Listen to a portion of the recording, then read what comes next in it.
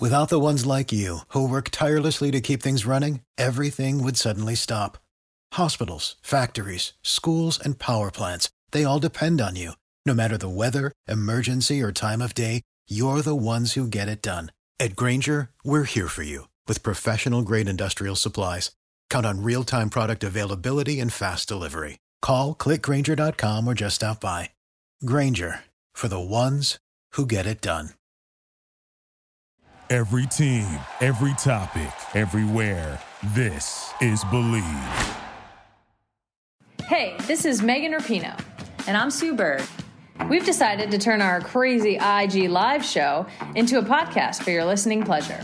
Enjoy the show. A Touch More. New episodes of A Touch More drop Tuesday only on the Blue Wire Podcast Network.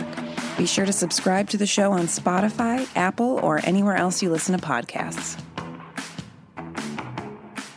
Hey there, Fangirl Nation. You are listening to Fangirl Sports Network's Get My Job on Blue Wire. I am your host, Tracy Sandler, and today I am so excited to be joined by ESPN Senior Coordinating Producer, Julie McGlone. Julie oversees ESPN's Creative Content Unit and SportsCenter's Enhancement Unit. We talk about her part in this year's incredible NFL draft coverage and how they pivoted under difficult circumstances, while Julie also shares how to achieve a solid work-life integration. She also discusses how being a visionary got her to where she is today and the lessons she's learned. We are brought to you by Favor Apple Cider Vinegar, and with that, let's get to it, fangirls. Julie, thank you so much for joining me today for Get My Job. I am so excited to talk to you.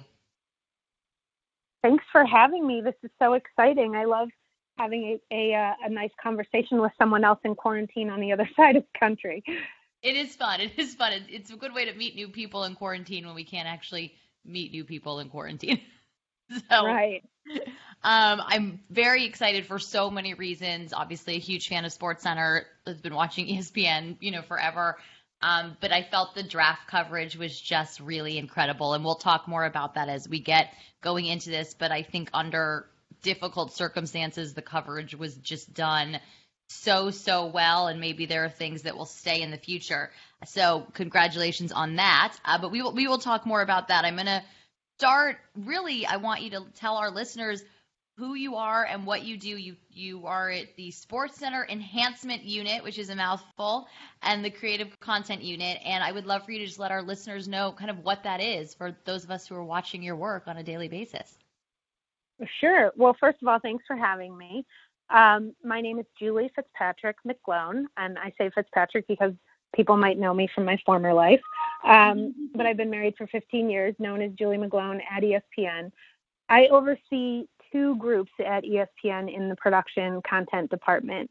The SportsCenter Enhancement Unit, we call it SKU, and the Creative Content Unit, we call CCU. SKU is a team of approximately 20 producers and predators that really try to dive a little deeper in some of the stories in SportsCenter. So a lot of essays, a lot of quick turn features. They're a 24/7 operation producing these really quick turn pieces that sort of help to, further explain what's happening in sports news right now. So it's really been a great treat to work with this group. I've only been with them for just over a year. But it's an honor to really contribute to SportsCenter, which is the flagship program for ESPN, and it's just so much of our identity and how sports fans know us. So to coming to SportsCenter from the event side of the house, I really brought this sort of let's create a big event, or let's create a theme, or let's create something or a franchise for SportsCenter. And we've seen a little bit more of a push there to just do a little different and try to help sports fans see things through a different lens. So that's SKU. And then CCU is on the event side of the house. And that is 24 producers and writers. And they're essentially a creative SWAT team that produces the show opens, the music videos, the bumps, kind of the cool it factor for large events that help to kind of create an identity, and it elevates production value of some of our larger events. So some of those things would include Monday Night Football, NBA Finals, college football playoff, World Cups when we used to do World Cups, the Home Run Derby for MLB, as you mentioned, the NFL Draft, Heisman, and so on and so on. So some of the bigger events, we really put some of those creative resources to. Can you talk a little bit about a quick turn piece and give an example for maybe our listeners who don't know this podcast is we talk for women in sports, women who want to work in sports. So I really like to highlight the different work people are doing. So what would be an example of a quick turn piece? Sure. So, recently you may have heard that Tom Brady left New England and signed with Tampa Bay Buccaneers. I don't know. What? And then, yeah. And shortly thereafter, then Gronk came out of retirement and he went to Tampa Bay as well. So we're, those of us who enjoyed seeing Brady and Gronk together in New England, we'll see Brady and Gronk together again in Tampa coming this fall, which is just crazy when you think about it. Mm-hmm. So when that news broke, you then sort of went into news mode and took that form or that headline, I should say, and turned it into a storytelling piece of, Gronk and the GOAT in Tampa together, and sort of told that story of what they had done and then what we can expect to see in what became sort of a highly polished feature, if you will, but within 24 hours. So in that circumstance, that's something that we wouldn't go and do interviews and, talk to the families and talk to fans and all of that, because we wouldn't have the time. We'd want to get it right on the air, but we want it to be a highly polished piece that, someone from the NFL staff would front and have an opinion on it. So, a lot of times news breaks and we're like, what do? We want to have something really high level to present to our fans. And that's where SKU comes in and pushes that out so that it's not just a press conference. Once upon a time, I worked at Fox Sports, and I worked for a broadcast associate who's now a major producer there. But I would go through footage all the time, essentially preparing for anything like that would happen. So that right. If something like that happened, he could say, okay, can you go grab that footage from, it was when Fox first had NASCAR is when I was doing this. I think I can't remember if I was an intern or right out of college, but Fox had NASCAR, and my job, honestly, for like a week was to watch footage on tires and wives. So that as things happened, they could put together pieces. So that was always my big joke, tires and wives. And it was fascinating footage, I have to tell you. But that's why that stuff is there. That's why you need it, just right. in case of a quick turn piece. So thank you exactly. for elaborating on that for us. So yeah. You're an innovator, I would say, at SportsCenter and in the production of live events. And I was just wondering, can you talk about where that creativity comes from and where it was in your life that you first realized you had that ability? Well, thank you. I would say that, a big part of creative for me is music. And, I grew up in Royal Oak, Michigan, which is just outside of Detroit. And I was there in the Motown era in the 70s and 80s. And Motown was really a soundtrack for my entire family. So when I kind of think of moments in my life and my childhood, I always, there's a soundtrack that's playing in my head. And I will say that, the other benefit of being in Detroit was that with the Big Three Automotive, there was also a huge advertising presence. And my grandfather was an ad man. So I learned to appreciate, very creative, short pieces of content that we know as ads, in layman's terms. And I always thought I wanted to be in advertising. I would watch the Super Bowl and see the ads and thought, I want to do that. And then through the sports lens, I would watch the Olympics or, a large sporting events and would see these, what I call kiss and cry features and thought, well, I want to do that too. Mm-hmm. So I think my creative came as sort of a hybrid of really appreciating something really well done in short form.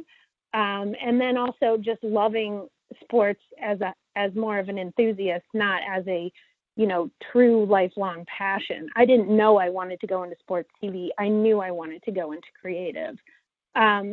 I got my first job as an intern at the Detroit affiliate, the CBS station in Detroit, as a writer in the creative department. I was writing voiceover copy, and that eventually led to a job as a promotion producer in the sports and entertainment department there.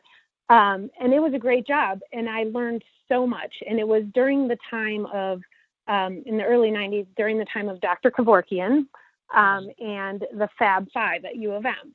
Oh, and so I went to Michigan. They were before me, yeah. But you're speaking my language. Yeah, and so, we were the closest news station to Ann Arbor, and we were also the closest news station to Dr. Kevorkian. And so I sort of saw this cycle of ambulance chasing on the news side with Kevorkian and how crazy that was. And then I saw, these sort of hometown heroes that were on a national stage who would come to the station as well. And, I knew instantly I didn't want to do the news thing, but I knew how much fun it was in the sports office. And so I was really drawn to sports media from that angle through the Fab Five. And, the advertising was always there, but I saw that in advertising, working at an agency, you're really only producing like 1 or 2 pieces a year. But in television, you have the opportunity to produce a lot more. And when I was a young creative, I really was hungry for more than just 1 or 2 things a year. And I will say that I think that the love to create in a free space in creative storytelling came very early for me. And then it was just a matter of staying that path. And I will say, I think one thing sort of led to the other. And in hindsight, I think the creativity and the creative confidence really builds with each project and each piece. I eventually moved from Detroit to Vail, and I produced snowboard films and action sports TV profiles and shows there. And then I made my way to ESPN as an action sports specialist producer on the X Games. And I absolutely loved my X Games role for so many years, and was really sort of a lab for creatives because we were just sort of making it up as we went along. Eventually, the X Games stopped telling so many stories and went to live. And I moved on to stick and ball sports as a creative storyteller. But I think looking back, the years in action sports and on X Games, it was where I really just got all of my sort of crazy ideas out and then was able to apply it to what maybe then I think going to stick and ball and where you sort of see a linear line of how that works and sort of taking that a little curvier from my years of just making it up as we go. And there was just so much freedom because the athletes, you had access and you weren't restricted by, a league or a team or the press process of 5 minutes, for a sit down before a game. So I think, the creative really just grows as a building block. It's sort of a foundation. And I would say that, like I said, it's very much music and advertising and then sort of the fun of sports. And then just having the freedom to really grow with that and see where you can go was helpful to me, I think, as I sort of created my own portfolio through the years. You said something interesting about music and advertising, and we talk a lot about on this podcast about having a skill set, especially for people who are just starting out, that you don't want to say no to an opportunity. So you want to be able to edit and you want to be able to basically do all these things digitally that people may ask you to do. But you bring up a point that we really haven't discussed yet, talking about the importance of music and advertising. And I think music and sports and pop culture now do go together so frequently. What do you think the importance is of someone starting out or anybody who works in sports being well-rounded and not just being a big sports fan and knowing everything about sports, but having a little bit of the finger on the pulse on what's hot in music, what's hot in pop culture, so that you're able to marry those things together for your content? Yeah, wow, that's a really great perspective. I will say that being at the very beginning of your sports media career right now is much different than it was when I started. And you're just expected to know so much more, and things happen so much faster. Everything moves so quickly that yesterday's news on social media is old news now, because today it's all just populating all over again. And I would say the same thing about what you're learning at school right now. In media, the program that you're learning on, which is probably Adobe Premiere, or it's definitely not Final Cut anymore, that's going to be probably passé pretty soon. So I would say two things. I would say, number one, never stop learning. So if you think that you've gotten your degree and you're done, and now you just go get a job and you do the job with the skills that you have from your 4 years in college, that's not going to take you very far. You have to continue that education. And it's not a formal education. It's more being curious and being hungry and wanting to know more.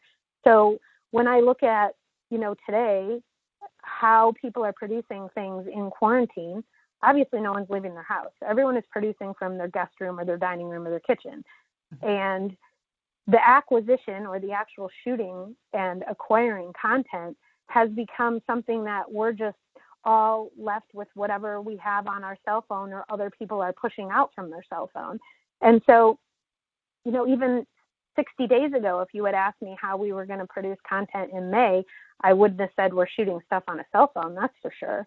But being able to adapt and to learn how to do that, because that's the situation in front of you, I think that's critical in media, whether it's sports media or news media or food TV or blogging or whatever, but just being curious and knowing that you have certain skills and knowing what you're good at and knowing what value you bring, and then also being curious enough to learn other things enough to have knowledge to speak to them, or learn them yourself and see where your career goes.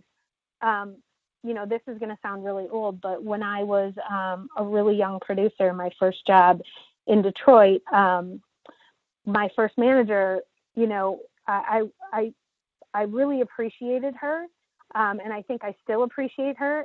And I don't even know why. I think it's just the basic foundation of what she gave me at the time when I needed it most.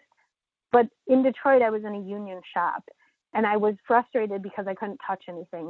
It was NABET, IATSE, and I know a lot of those terms are foreign to a lot of people, but basically what it means is, as a producer, you can't touch a camera, you can't touch, back then, a tape machine, you couldn't screen your own content. It was somewhat frustrating when I wanted to really dig my teeth in. And one of the big reasons I left that station was because I really wanted to just do more.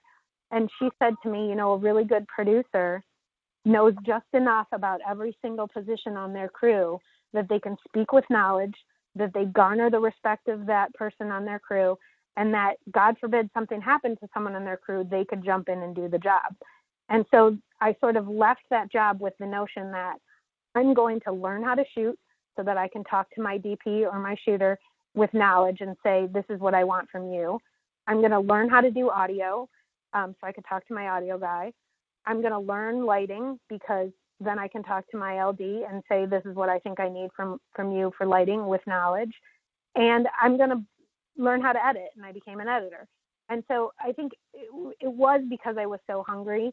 But in learning that stuff, it did make me a better producer, because I knew what I wanted and how to get it done. And I knew how to talk to my crew. And I think the same thing goes now today for young people who are looking to get into the business. Maybe it's not as traditional as shooter and audio guy and editor and lighting director, but maybe it is learn how to shoot, learn how to edit, learn how to produce your own content. Even if right now you're just a PA or an intern, it still helps, because when you get to that point where it's your turn to get in the producer seat, you're that much more confident and you're speaking with knowledge rather than, oh gosh, I'm thrown into this position and I've never been here before and I'm not sure what to do. Awesome. Thank you. Thank you for that perspective. That's, I think, very helpful for a lot of people. Before we go on, we're going to take a very quick break to hear from our sponsor, and then we're going to talk some NFL draft and some of your other innovative work. They say a healthy gut means a healthy you. Favor apple cider vinegar shots bottle this feeling into the convenience of a 2-ounce shot. Better digestion, stronger immune system, and the lowering of blood sugar levels are just some of the benefits to shooting a daily Favor shot. Their proprietary blends are raw and organic and mixed with other functional ingredients to create a better tasting experience. First-time shooters can go to drinkafavor.com.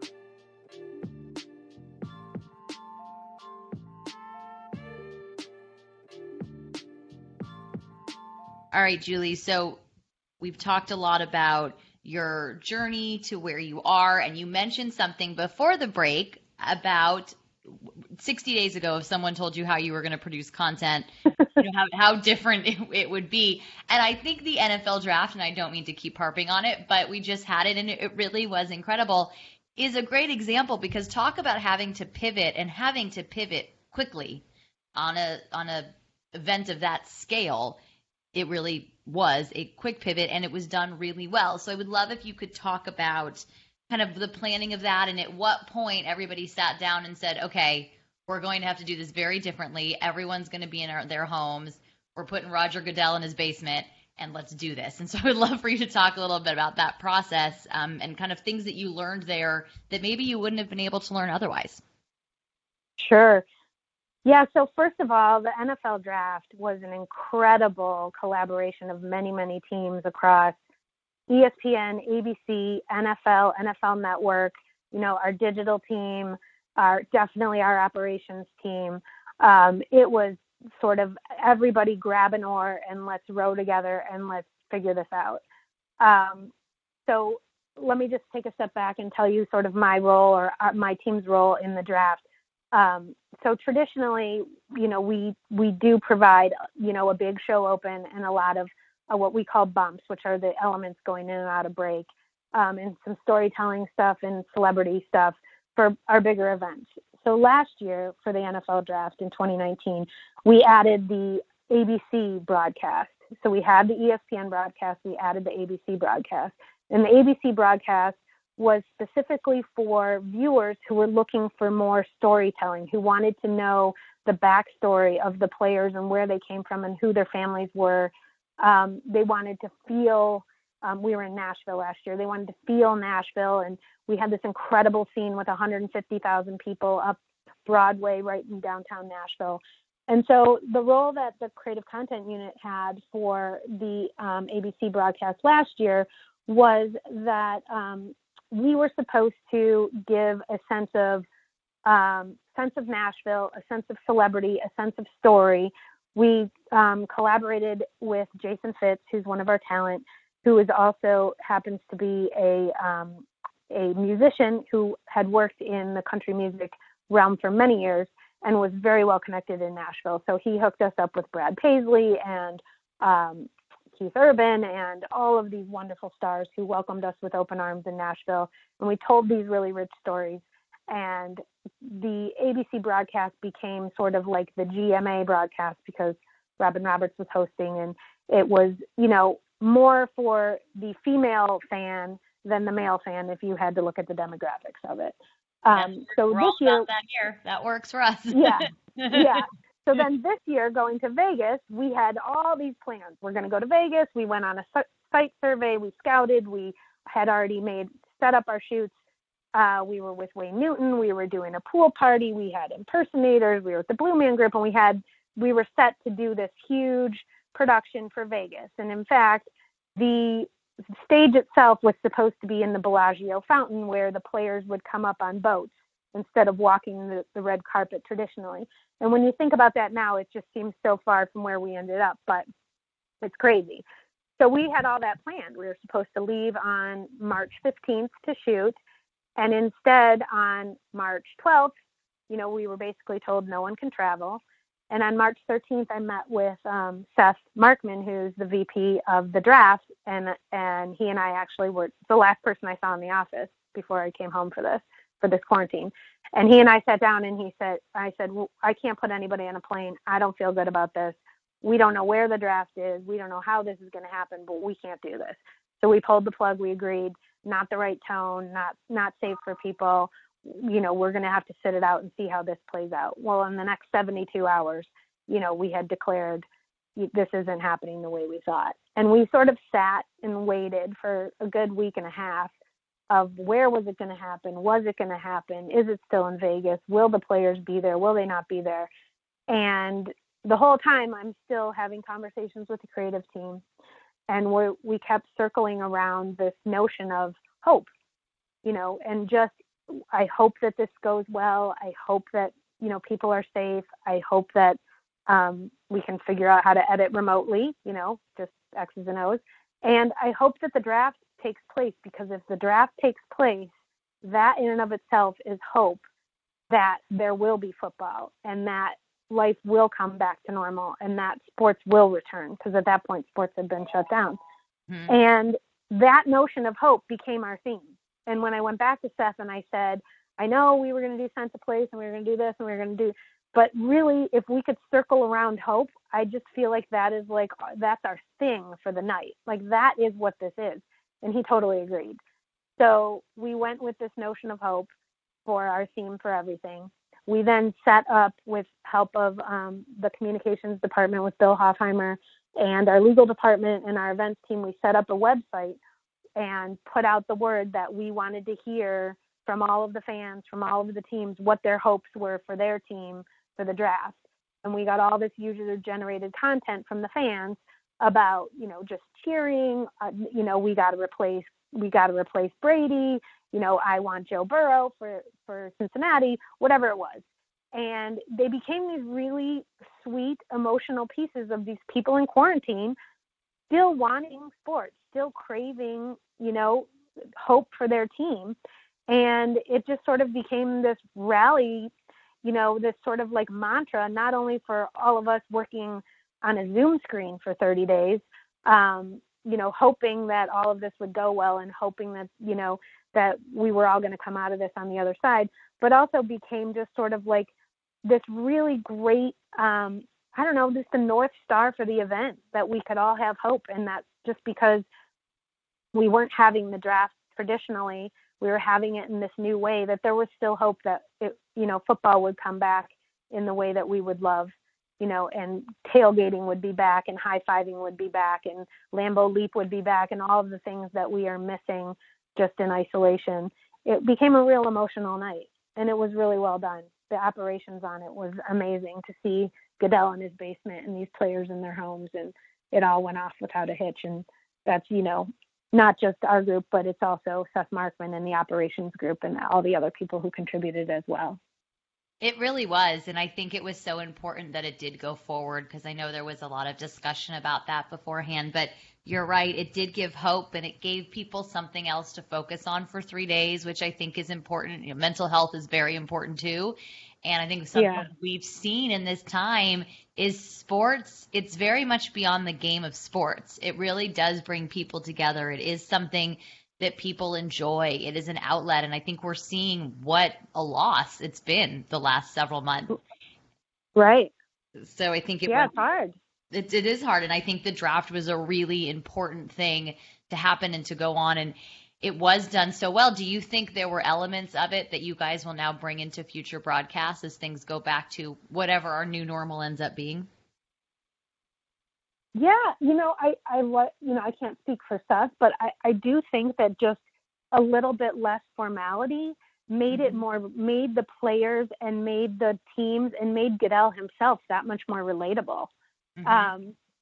When everyone is sitting in their pajamas, at least their pajama pants when they're on Zoom, they might put on a nice shirt and put some lip gloss on. But, I feel like we've all sort of taken a little bit of a step back. And I think that the NFL draft for so many people was just this notion that whatever you're going through, look at these incredible NFL stars and their families and teams, we're all going through it together. So no matter what kind of stardom you have or what kind of stature you have in sports, like we're all going through the same thing. And I think it was so unifying, and it was so just uniting when we really all just needed that. One of my favorite images, and I can't remember if it was the end of night 1 or night 2, was Goodell on his chair, his like lounge chair, laying down just at the end, announcing the picks and everything. Like, you know what? Yeah, we get it. Totally get it. I'm tired too. And where did all those M&Ms go? If I had all those M&Ms next to me for 3 hours, I'd be eating them too. Totally get it. It's pretty awesome. It was pretty awesome. And you're right. It definitely humanized him in a way that I don't think there's any other way you could do that. You could put together a PR campaign to humanize Goodell, and you couldn't have done it as well. Not you, right. Universal you, but I think it really humanized everybody. And I think it also humanized athletes. And that's something we talk a lot about it at Fangirl Sports Network, that athletes are people and they have feelings and they go through the same things you do. And this is their job. And I think it really humanized everyone in that way. And it was great to see coaches and GMs with their kids, and Goodell and Belichick's dog that was like one of my favorite. That's another thing. You can't plan that kind of content. Yeah, I know. It's so great. Bill Belichick, Patriots dog, and it's Nike sitting there was spectacular. It was a lot of fun. So as you look back on your career, I'm going to switch gears a little bit, and then we're going to move around a bit. But as you look back, you talked about your manager at your first job and how much you appreciate her to this day. Can you tell us a criticism you received in the beginning that, while was tough to take, and maybe it wasn't in the beginning, it could have been really any time, but while tough to take, really helped to shape your future in a positive way? Sure. Yeah. I think one of the tougher criticisms that I got when I was a young manager, I was told that I'm just too nice, and that I should learn how to deliver feedback a little harsher so that people knew that I was serious. And I said to the superior, he was a vice president, he was kind of grizzly, and he was a tough guy, and he was sort of known as a bully. And so I said, one of the golden rule that my parents sort of ingrained in me was to treat people the way that you wanted to be treated. And I said, so when I give feedback, I'm probably a little gentler than you are. I'm like, because that's kind of the way that I would want to receive feedback. And I feel like everything in a creative production should be collaborative. So when I'm giving feedback, I want to have a back and forth conversation. I don't want it to be a punitive, you did this wrong, you're in trouble. And he said to me that my parents should have been harder on me, and that no one was ever going to take me seriously if I couldn't be more stern. And so that was hard to hear, but in hindsight, he wasn't wrong.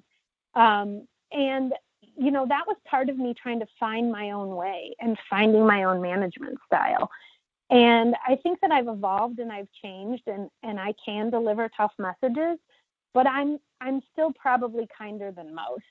And I do have this sort of tough love parallel that I use a lot when people come to me for advice or are looking for guidance, or I do have to deliver a tough message to somebody. And I give them the feedback, and then I say, do you want me to be your coach, or do you want me to be your agent? So in other words, do you want me to help you through this process, or do you want me to tell you exactly what to do and to make the decision for you? Or if it's someone coming to me for advice, do you want me to go be your advocate, or do you want me to help you so that you can speak for yourself? And I think there's so many sports cliches at ESPN in so many ways. And, it's sometimes too cliche to use that, but people get it right away. The coach or the agent thing, that analogy speaks to people in the sports environment. And I think it's just my own personal brand, where if I'm going to deliver a tough message, I want to let them know that I want to help them get to the next level, or I'm going to help them rectify the problem. It took me a long time to figure out what my management style is, because I do want to still foster a creative and collaborative environment where people can come to me and not feel like their idea is stupid. I don't want them to always feel like something as punitive if I don't like their idea, or if they do something wrong or make a mistake, because we do still want people to feel like they can take a risk, and not feel like they're going to get beaten down for it. But as far as getting the feedback and taking it, that was probably hard to hear, that I'm too nice, when you of course you want people to think you're nice, right? Right. It's also sort of the Midwest in me. I don't know. No, I think that makes sense. I mean, I have found, like, for my management style, I'm a nice person, I think, like you are, and so it's not easy for me to be harsh, but I find if I need to be, and I am, then it does mean more. So I do think there's a balance. Yeah. There's the people who are just always yelling and screaming, and, you know, for the most part, like, I try to be really constructive, but if someone's not doing their job or really needs to be, I hate the word reprimanded, but, you know, really need strong feedback, let's say that, I do find that it means more when I do that, because then they do know I'm serious. It's not like, oh, here she goes on one of her rants again. You know, right, yeah.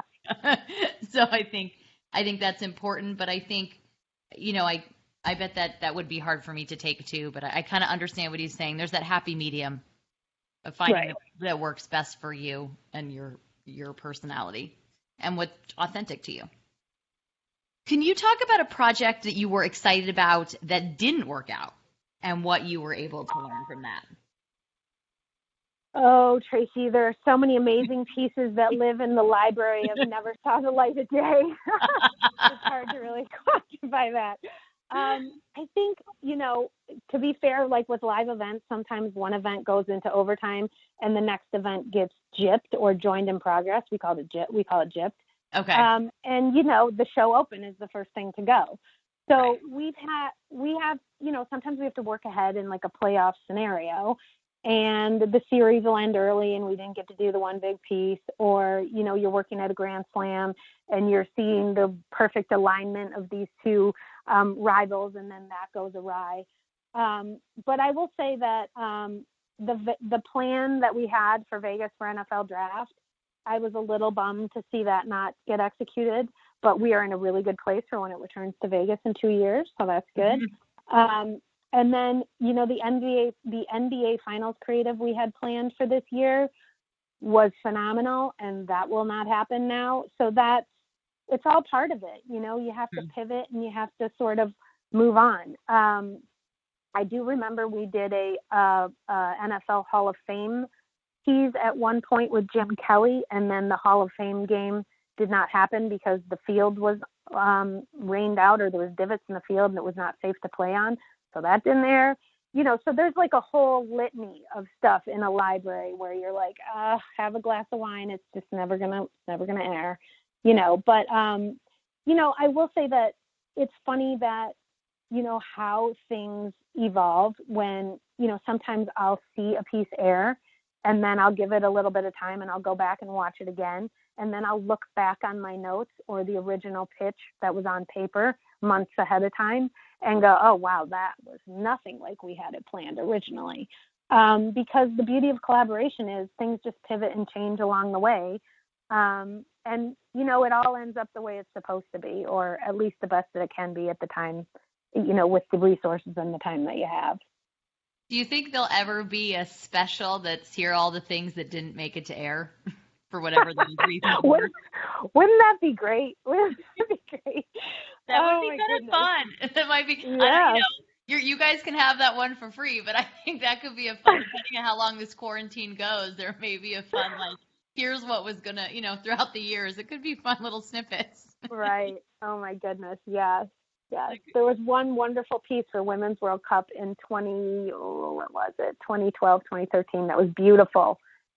And we got all the way to the finish line and the music didn't clear. Like they pulled it back at the last minute. And I was like, oh my God, we got to reconstruct the whole thing. And we started recutting. And our executive producer was like, no, it's nothing like it was going to be. Never mind. We were like, oh no. But oh, wow. But they do. Yeah. But it's good. I'm really glad you mentioned that because it's important for people to know that. It's the same as in sports. You know, we watch a game and we think a coverage is blown, or why did the coach call that play, or whatever. How did he not see the defender? And what we don't know is all the things that went wrong that caused the final results. and all the things that went wrong in those 3 seconds in which someone missed their block and whatever. And we criticize. And so I think it's important to know that that happens in all aspects of life and in sports. And so I'm really actually glad that you mentioned that. Yeah, we have an expression for that. It's, I don't want to hear about the labor, just show me the baby. There you go. It's a good expression. I don't want to know all the crap you went through to get to the finish line. Just show me the piece. Don't tell me all the other stuff. And that's exactly what the viewer is. They just see the baby picture. They have no idea what the pregnancy, the delivery, any of that. They don't know any of that. All they know is what they see at the end, you know? And that's what's really hard about being a coach. I always really empathize with coaches because, first of all, I definitely a person who knows they know a lot more than I do. So there is a reason they called that play that I will never know. Mm-hmm.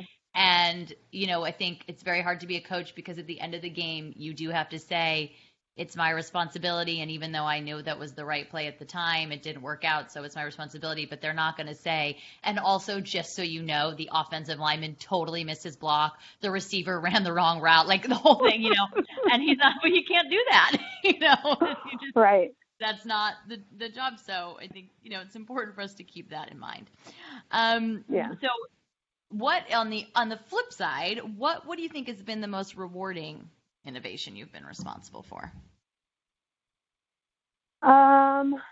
You know, I would say that, you know, I did, when I look back on everything that I did in soccer, so I worked on the FIFA World Cup 2010 in South Africa, and the Women's World Cup in Germany in 2011, Euros in 2012, and Brazil in 2014.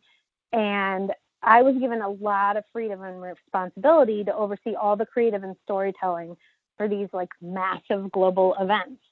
And it was innovative and rewarding to me in so many ways, mostly because I just learned so much technically, and we created some really, really, in my opinion, some memorable content. South Africa was a lot just to like wrap my arms around in 2010, and just to try to steer the content with this incredible country and this ridiculous culture, and the people were just beautiful and welcoming and just wanted to share their stories and their culture with us, and it was so great. And then, you know, moving on to, you know, Women's World Cup, we were in Germany, and it was just a different beast with the women's team was so successful, and the story there was just so great. But, you know, the World Cup in 2010 was really a huge test for me personally, even though it was so rewarding for me professionally, because I was a new mom and I had to go to South Africa for 6 weeks, and I was away from my husband and my 1-year-old. And it was just, I was in this like sort of like, this push and pull the whole time. And I would just say to my team, like, don't even ask me about the baby. I can't talk about it. I just have to get my work done. And I would sort of like just, you know, sort of section off my sort of two halves of my life, where when I was in my hotel room, it was okay to like fall apart and cry or Skype my husband or whatever. But when I was at work, I just had to get the job done. So when I look back on that event, it was like a bit of a yin and yang for me in the rear view. But for Brazil in 2014, it was the same incredible, rich stories. And it was the same, we wanted to just do everything in the country. But when we started the pre-production on that event in 2012, we quickly realized how hard it would be to have this large production team on Copacabana Beach, where our host set was. So just from 2010 to 2012, there was so much technology with fiber that we really dug in and researched how we could sort of have the edit team remotely, or just stay in Connecticut and move just the live event team down to Copacabana in Brazil. And, you know, I would say that the innovation there and sort of the drive for me personally was I didn't want to be away from my then 2 small children in Brazil for 6 weeks, and that the technology was really the push to figure out a new workflow for us.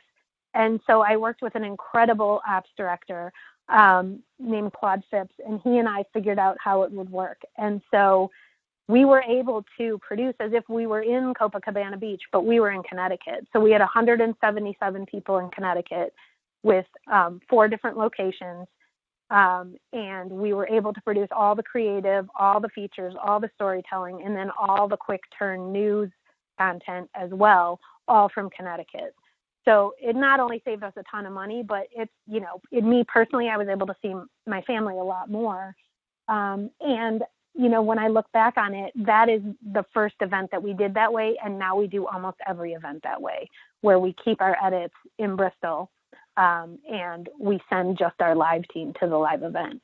And NBC does the same thing for Olympics, and, a lot of the other major broadcasters do a similar workflow now for these big, huge events where we would have brought hundreds and hundreds of people to the host country to produce the event.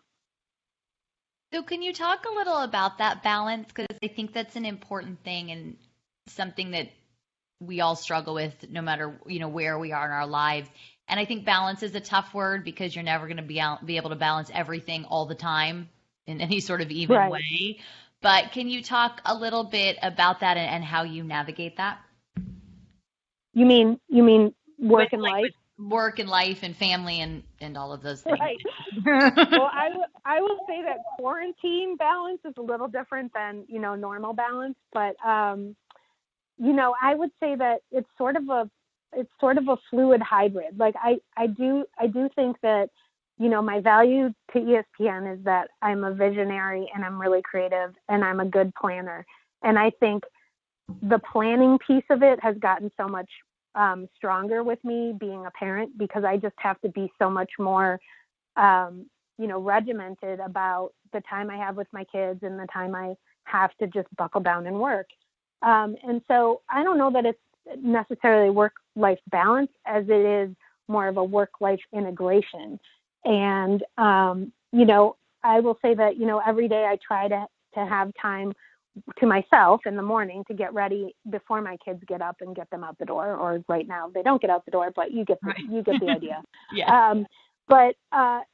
It's my kids sort of get it. They understand that our lives sort of work around the sports calendar, and they know that like during football season, we don't travel because it's so busy. And then literally right after the national championship, we usually go on a really big trip or a vacation and do something awesome because it means that college football playoff is over. Mm-hmm. And we usually do something Super Bowl weekend to celebrate the Super Bowl and to celebrate that football season is over. But they know that when sports is really busy, I'm really busy. And I try to, include them in what I'm doing. They're both huge sports fans. They both play sports. They're 8 and 10. And so they still get excited about when, something comes on the air and they see a piece that they've been watching on my laptop in the kitchen for a week and a half. And, they see it on TV and they're like, oh, that's so cool. There it is. Oh, that was the music we went with, so they feel like they're kind of a part of it. I think it's better that way than sectioning it off, because then I'm sort of not sharing what I'm doing with them. And, they've definitely been in an edit. They've definitely come to ESPN during champ week and watched basketball all day in a war room with the team. It is a balance. And I will say that, there weren't a lot of women who were mothers at ESPN in production when I was, considering having children. There certainly weren't women who had a spouse who also worked, because my husband also works. And so when we decided to do it, it was just like, we're going to do this. And if my career completely tanks, my career completely tanks, but I think I can do it. And I want to do it. I want to do it for myself, but I also want to show all the other women, that we can figure this out. It can be done, and it might not look pretty, and it might not always be, super, you might feel like you're stretched really thin a lot of days, and some days one thing is going to suffer and some days the other thing is going to suffer, but I'm going to try to do it. And, it's not perfect, but you know what? Nothing is. So that's true. That is 100% true. Yeah. And I think being a parent has made me a better producer, because I see things differently now. And I say that to a lot of the women on my team who have now had babies. I say, you're going to be a better producer because your time management's going to be way better because it has to be. And you're going to be more emotional. You're going to see things in an athlete or in a parent story or in a family story that before maybe didn't really resonate with you, and now you're going to really let those shine. And I will say that I think it's come true for a lot of the young female producers on my team who are now moms. It's been fun to see, and I like that. I show them everything, because I want them to see that it isn't perfect, but they can do it too, So how have you seen opportunities change and grow for women in sports, and how can we still improve?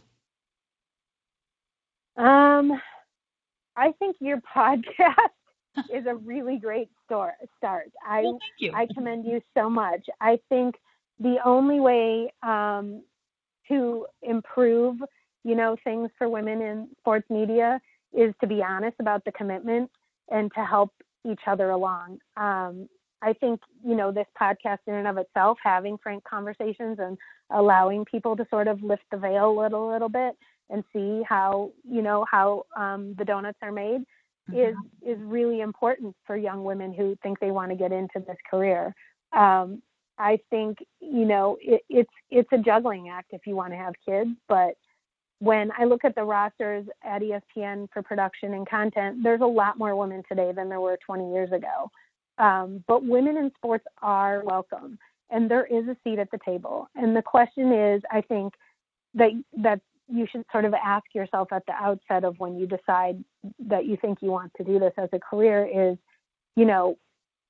it's demanding, it's unorthodox hours, and it's an incredibly tough commitment, not only working the 9 to 5, but keeping up with the storylines and the headlines and the news cycles. And, you can go home at night and shut off the job, but you may still need to keep a pulse on what's happening in sports. And if that isn't a hobby or an interest in and of itself, then it's going to feel like homework. But if you're there anyway in your free time, it's a little easier. And I think, there's female leaders in production that I look up to that are juggling a lot, but it's just everything moves so much faster now than it did when I started that I don't think I would have thought that I would still be in it at this point, but I love it. And I think, there's nowhere else I'd rather be. And to help other young women along, whenever people ask me to grab a cup of coffee or a phone call or a meeting, or can you look at my resume or whatever, I always say yes, because I wish I had that when I was, sort of trying to find my way.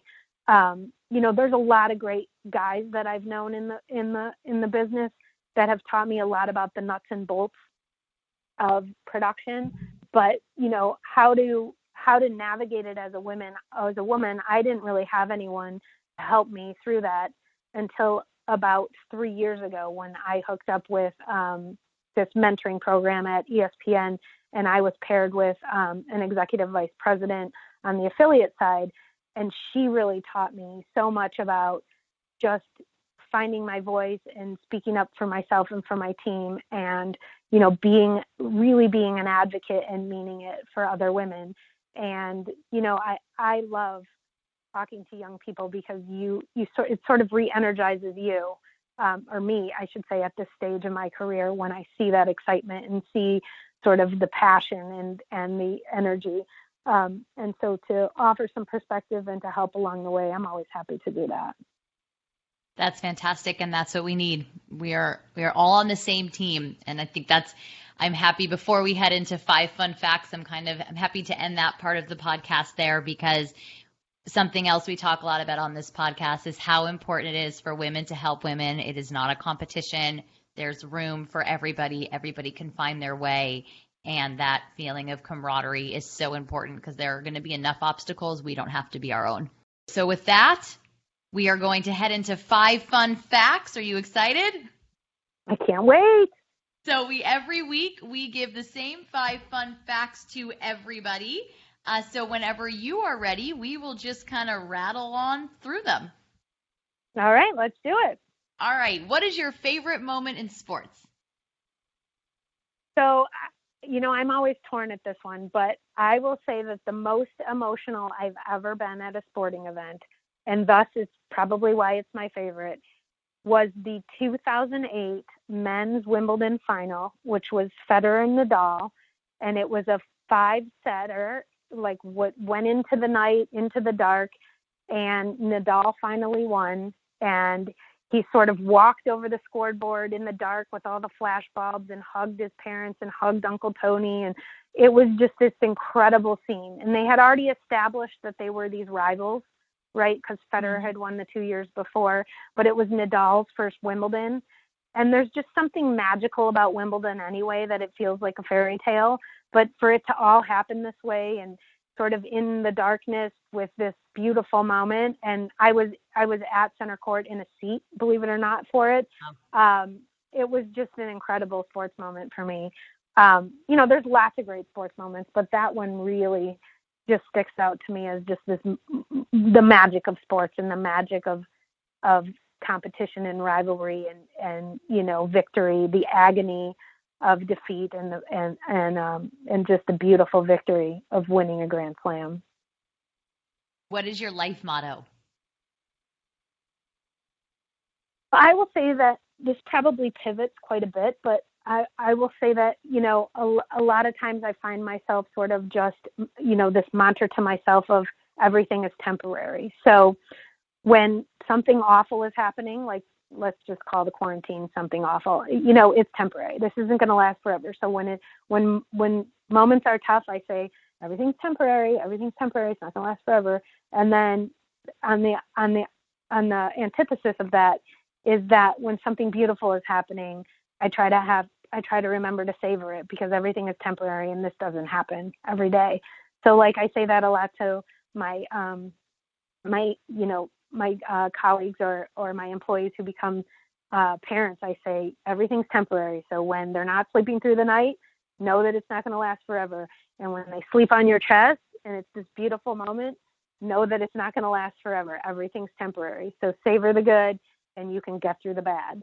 So I will say everything is temporary is pretty frequent. The mantra I choose to use with my son a lot is choose to be happy. In other words, like it's all about the outlook.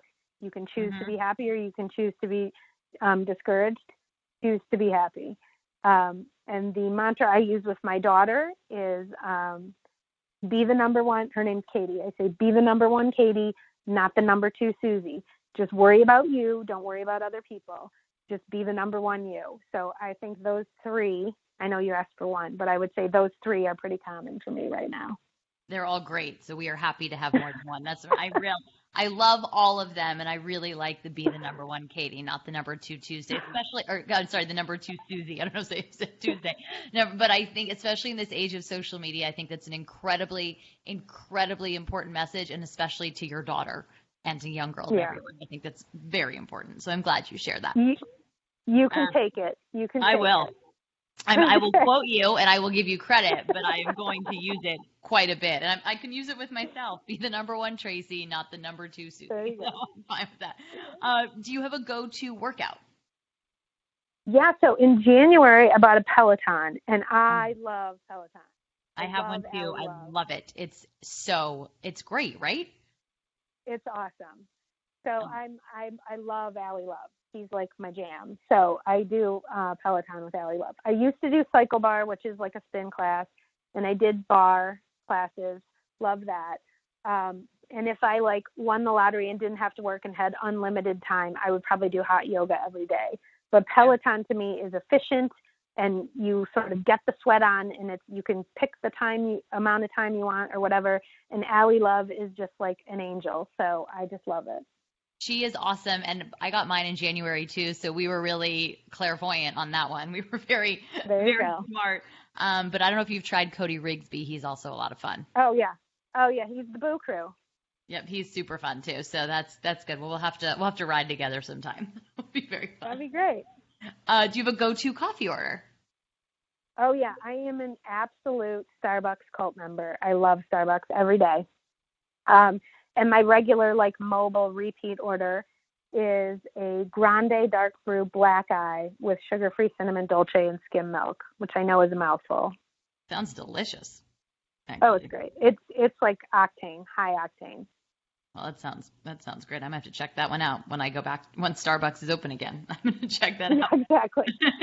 And then last but not least, you have a book every woman should read, or that you feel every person should read.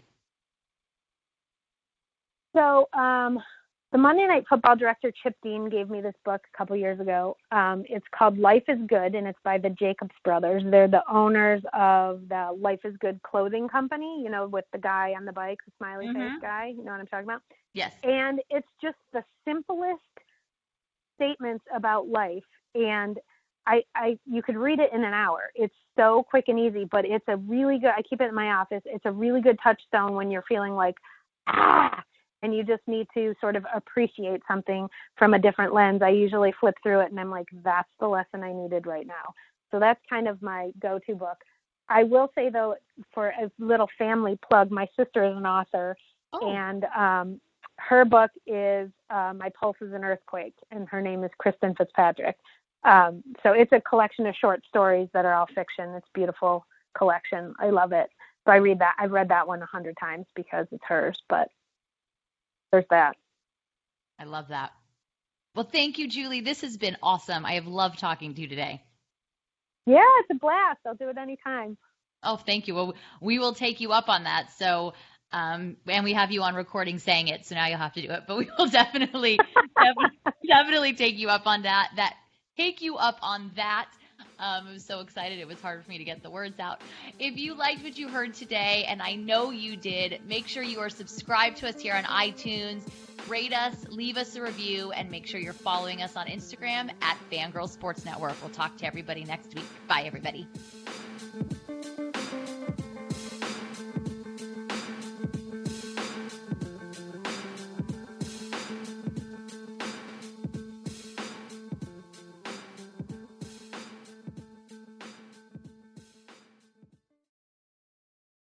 Without the ones like you, who work tirelessly to keep things running, everything would suddenly stop. Hospitals, factories, schools, and power plants, they all depend on you. No matter the weather, emergency, or time of day, you're the ones who get it done. At Grainger, we're here for you with professional-grade industrial supplies. Count on real-time product availability and fast delivery. Call, click Grainger.com, or just stop by. Grainger, for the ones who get it done.